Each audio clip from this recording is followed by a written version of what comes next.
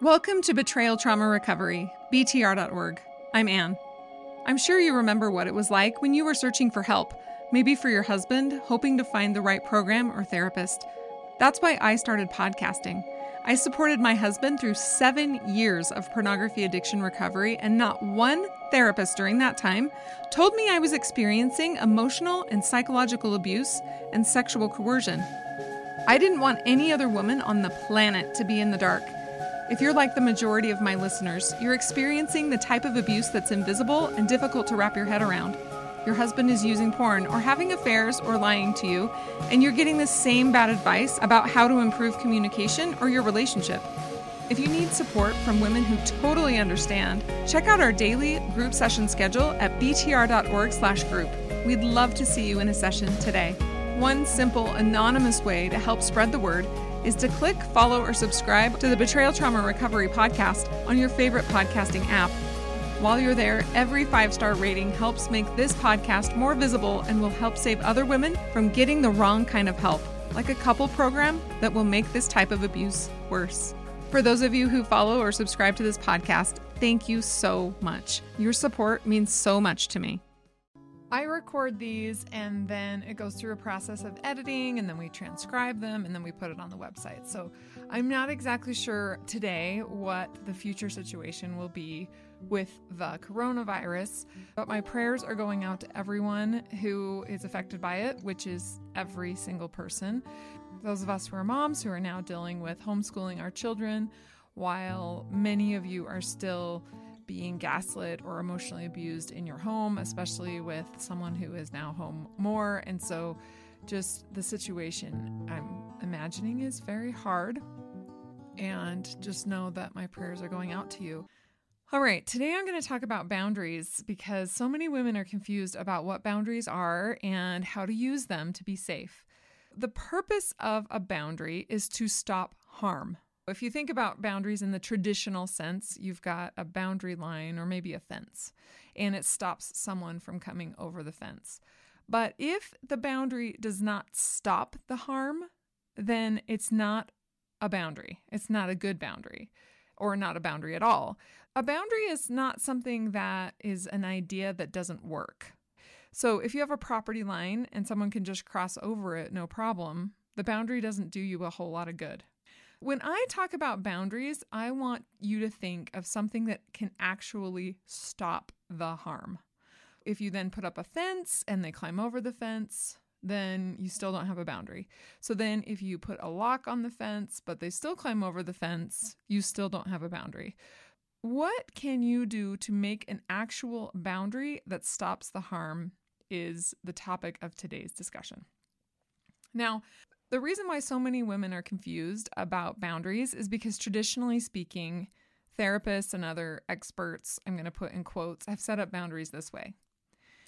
You set a boundary, meaning that you state what you will or will not accept. So you'll say something like, I will not accept pornography in my home, or I will not be lied to. And that is your quote unquote boundary. And then if the boundary is crossed, then you have to enforce your boundary. Okay, that pattern of boundary and then a violation and then you have to enforce your boundary or then you have to hold your boundary is problematic. That is what so many therapists or coaches are teaching right now, and it is not working for a lot of women. If that model works for you, shine on, right? Keep using it. But if you've been taught that model and you're like, this is hard, now how do I enforce my boundary? Like I quote unquote set the boundary. I said, I will not be lied to, or I will not be treated this way, or porn is not allowed in my house or something. And then it gets violated. And then you're like, what do I do now? If you're in that boat, I want to teach you a new model for boundaries that I think is way more practical, that makes a lot more sense. Okay, so instead of thinking of a boundary as a statement or as a thing that you will or will not tolerate, I want you to think of a boundary as the actual physical or mental thing that stops the harm. So if the harm has not stopped, then think in your mind, I don't have a boundary yet. Okay? So like I said, if you think, okay, my property line is the boundary, but then the person just walks over it. Okay, you don't have a boundary. Okay, a fence is the boundary, but the person just climbs over the fence. Okay, I don't have a boundary yet, right? When that person stops crossing your property line, that's when you know that you actually have a viable boundary. Okay. Number one, and you might want to take notes here. Number one, a boundary is something that actually stops the harm. If the harm has not stopped, you have not set a boundary. Okay? That's the first thing I want you to know. Because the whole point is for the harm to stop. If the harm hasn't stopped, then what? You're in the same situation that you were before. So we're just going to deal with actual practical things here in terms of how can you get to safety. Okay. So number one, a boundary is something that actually stops the harm. Number two, statements like, you cannot treat me this way, or I will not allow this in my home, or whatever, are just statements and they cannot keep you safe.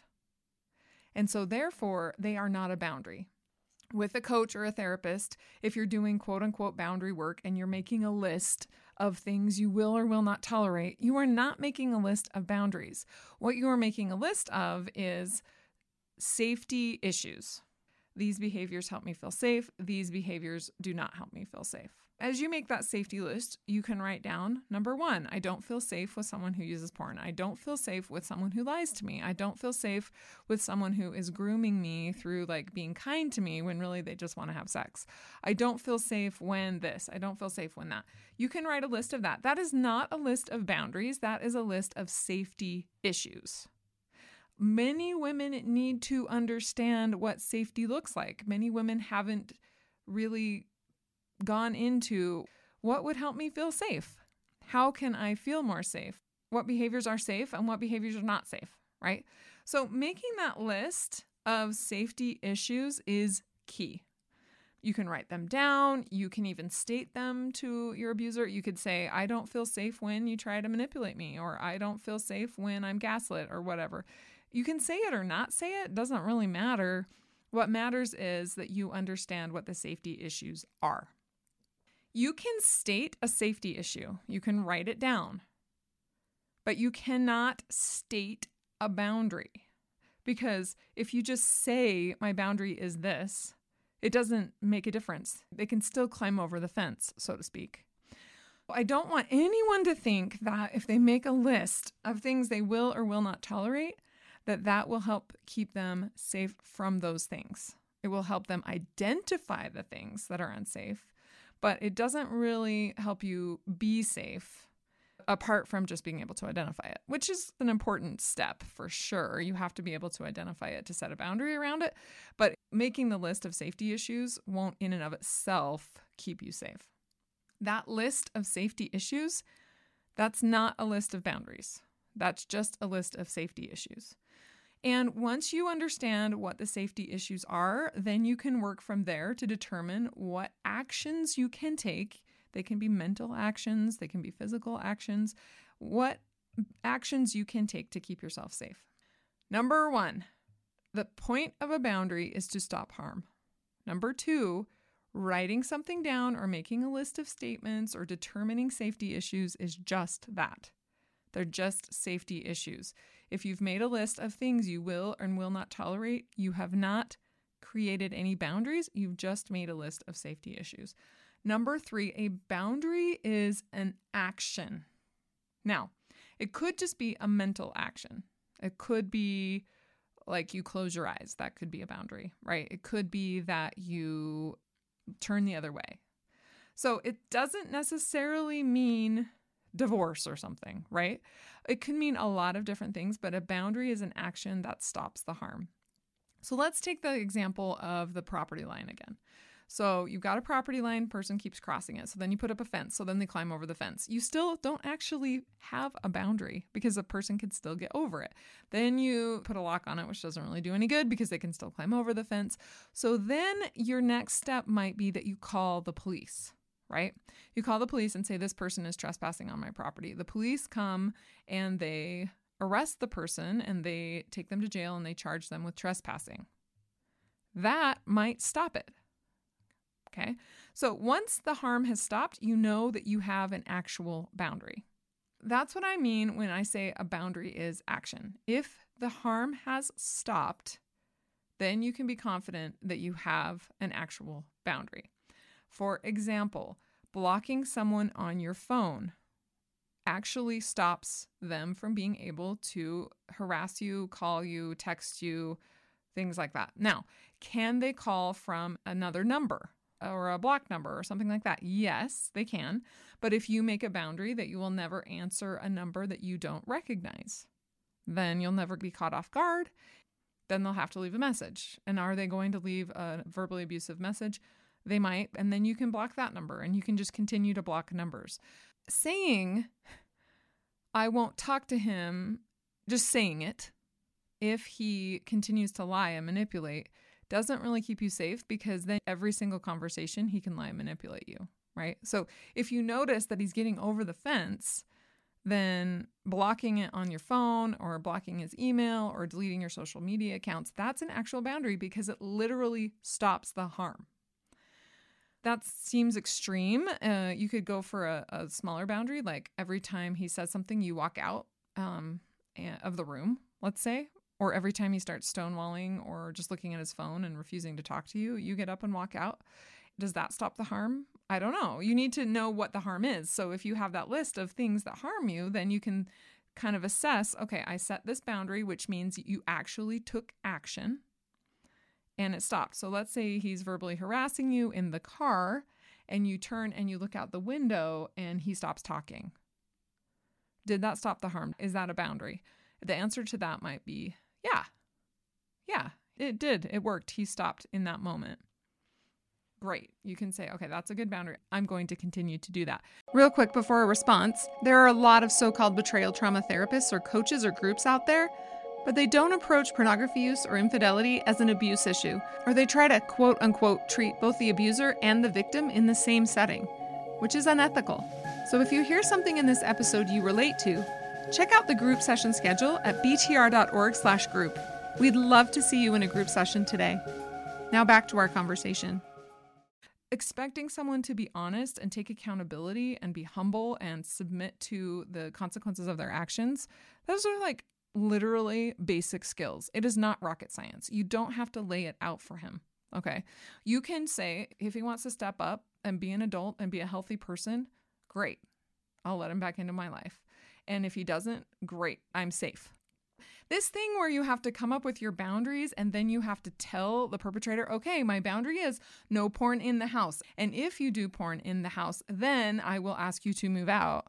I think that's completely backwards. If they use porn in your house, you don't have to tell them up front. You don't have to decide it beforehand. If it happens, you don't have to give them notice. None of that.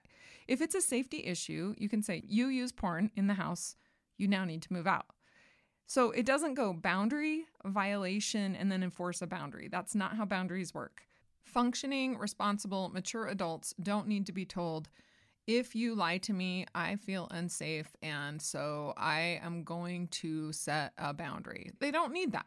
A functioning adult and a mature person would know that you shouldn't lie to people. So what we have, boundaries have two parts. Number one, a safety violation, and then a physical thing that stops the harm. So the way it works is safety violation and then boundary to stop the harm. You can take action and create a barrier to keep you safe, whether or not he understands it. You don't have to tell him what it's for. You don't have to explain it. Nothing. You can just set the boundary and be safe. And then if he gets it, he gets it. If he doesn't, he doesn't. It's not your responsibility to try and explain it to him. Like the things we want them to do, right? Be honest, not manipulate, not look at porn, not cheat. It's not rocket science. These are basic skills that adults should know. So it's not your responsibility to have to explain it. If someone tries to make you feel like it is, that's simply manipulation to try and get you to communicate with someone who's not safe enough to communicate with. I was reading in the Book of Mormon this morning. And with the coronavirus, it's interesting because all this apocalyptic sort of end of the world things people are talking about. And in 2 Nephi chapter 30, it's talking about the end times. I'm not saying right now is the end times. I have no idea. But in the scriptures, verse 10, it says, "For the time speedily cometh that the Lord God shall cause a great division among the people, and the wicked he will destroy, and he will spare his people, yea, even if it so be that he must destroy the wicked by fire. And righteousness shall be the girdle of his loins, and faithfulness the girdle of his reins." So this division that we're talking about, where the wicked or the unhealthy, let's call it, are separated from the healthy, is prophesied throughout the scriptures. And I did a podcast about boundaries and New Testament scriptures that bring up boundaries. So if you're a woman of faith and you think, well, wait a minute, this lack of communication or separating feels bad, like my church doesn't teach this. That's not true. We've got evidence of that throughout the scriptures of in the last days, there will be a great division between the wicked and the righteous. And it's okay if you're seeing wickedness or unhealth in your own home and you're realizing, wait a minute, I need to separate myself from this. It's similar to needing to quarantine if you have coronavirus. I'm not saying you wicked if you have it. No, that is not what I'm saying. But what I am saying is, even just with public health issues, it's a safety issue, right? If you have the virus, you need to stay separated from people who don't, so you don't get them sick. Same thing with wickedness here. Again, I don't want you to think that I think that people with coronavirus are wicked or that they're sinning. So please don't take that from that example. But in the example of harm, separating yourself from the harm is important. Otherwise, you're going to be harmed. Right? There's no other way to protect yourself other than the separating yourself from it. So when someone asks, what is a boundary? I want the answer to be, a boundary is a protective barrier. A boundary is a protective barrier. It's not something that you can say. So if you're in a fight and you say to them, if you don't speak to me with respect, I'm not going to participate in the conversation. Right? Let's say you say that out loud to them. You have not set a boundary, but you have identified a safety issue and you have said what you will do, but that's not the boundary. If you're in the discussion and they're not speaking to you with respect, the boundary would be actually walking out of the room. Because if you keep engaging with someone who is harming you, even if you keep telling them, please don't do this, please stop, but they keep doing it, and you don't leave, you haven't stopped the harm. When someone asks, what are boundaries? What is a boundary? The answer is, it is a barrier that stops harm. It is a barrier that stops harm. And in order to determine what kind of barriers you need or what kind of harms you have in your life, you may need to write a list of safety concerns, safety issues. These are the behaviors I'm seeing that are safety concerns. These are things that I don't want in my home. Those are safety issues. That is fine. But writing that list, again, is not a boundary. So let me give you some examples. So from a community member, someone had an issue with, do they interfere with their husband's recovery or not? Because he's not really going to therapy. He's not doing what he's supposed to do. And the woman wanted to set a boundary and say, I only want you to have a male therapist. She wanted to request that. And so she, quote unquote, set a boundary and told him, you can only have a male therapist. Well, that's not a boundary because it's just a safety issue, right? She's concerned. She doesn't want him to have a female therapist because she doesn't want him to be alone with another woman, which is totally reasonable. So instead of her thinking, she set a boundary and telling him, hey, I don't want you to have a female therapist. Then how does she set a boundary around this? Like, what does she do? And so my response would be, it is totally reasonable for you to expect that your husband refrain from being alone with other women, including a therapist. What are you going to do to feel safe in that event? And she might say, okay, well, he did choose to go to a female therapist, so my boundary is going to be that I'm going to go stay with my mom because every time I see him, I'm so triggered that I feel unsafe. So to stop the harm, she needs to remove herself from the situation. Here's another one from our community members. Someone just found out for the last month her husband had been viewing porn almost daily or every other day, and she said it was so disappointing. Of course, all he could say was he was sorry. And she said, I know that he's sorry, but how does that change anything? And so a response with a boundary is, I'm so sorry that you feel sad that your husband's been using porn. What boundary would help you feel emotionally safe in your own home? Would it make you feel safe if he moved out? Would you feel safer if he slept in another room? Like, what actions can you take to stop his actions from harming you? So using the BTR model for boundaries, we have two parts. Number one, a safety violation. And a safety violation is an abusive behavior. That would include lying, manipulation, gaslighting, porn use, extramarital sex, having affairs, whatever. Any type of abusive behavior. And then a boundary is a protective barrier, the action that you take to stop him from harming you. So let me give you an example. If someone is soliciting a prostitute in Brazil and you don't know them and you don't know the prostitute, does it hurt society in general? Yes. But is it hurting you directly? It hurts all of us directly, I guess. But no, right? It's like, But if it's your husband soliciting a prostitute, that hurts you a lot, right? So it's getting enough space to say in your mind and in your heart that what he does is far away from me, right? You're trying to push his behavior as far away from you as possible because that is what stops the harm. It's always going to harm you if it's really close to you. So whatever way you can detach. You can't control what he does. You can make requests, but you can't do anything about it. So how can you separate yourself from him so that his behaviors no longer harm you? That is the question. This new model is great because then nobody needs to, quote unquote, enforce the boundary. And also the boundary doesn't feel punitive, right? With the old model where you go boundary, then someone violates your boundary, and then you have to enforce your boundary. You have this sense of like, oh no, like I told him, then he crossed that boundary, and now what do I do, right? That's the main problem that everybody has. So with that model, it doesn't quite work as well as just the two-part model with a safety violation and then a boundary, because then you don't have to worry about like enforcing anything or, anything like that. You have a safety violation. He lied to you. And then you do something to keep you safe from the lies, which might be that you don't talk to him, because if he talks to you and he lies to you, the only way to stop that harm is to not talk to him anymore. There's no other way to do it. There's no way to get him to stop lying. The only thing you can do is separate yourself from someone who is lying. I am a teacher, and I think this whole situation would be much better if I drew it out on a whiteboard. But since this is a podcast, then hopefully you can visualize it. And there's a graphic on this podcast episode that you can go to look at kind of the old school model that people use and this more practical model that will help you actually get to safety more quickly. If the old school model works for you, shine on, go for it, right? But if it doesn't and you're still like, what is a boundary? How do I keep myself safe? How do I set a boundary?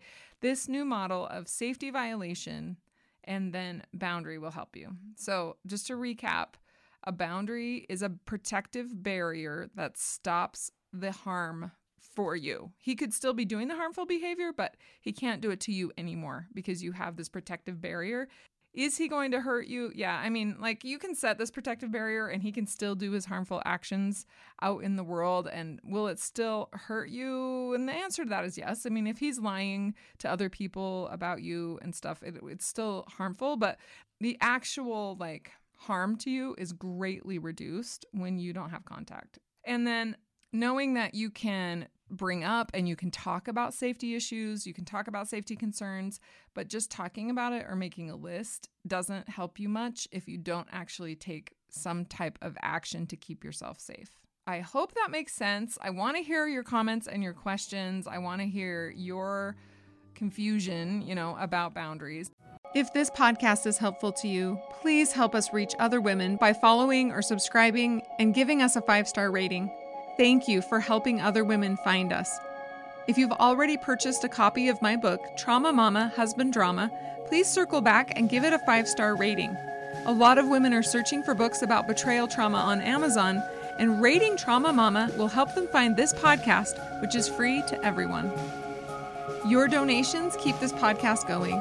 Go to our website, btr.org, scroll to the bottom, click on Support the BTR Podcast. And until next week, stay safe out there.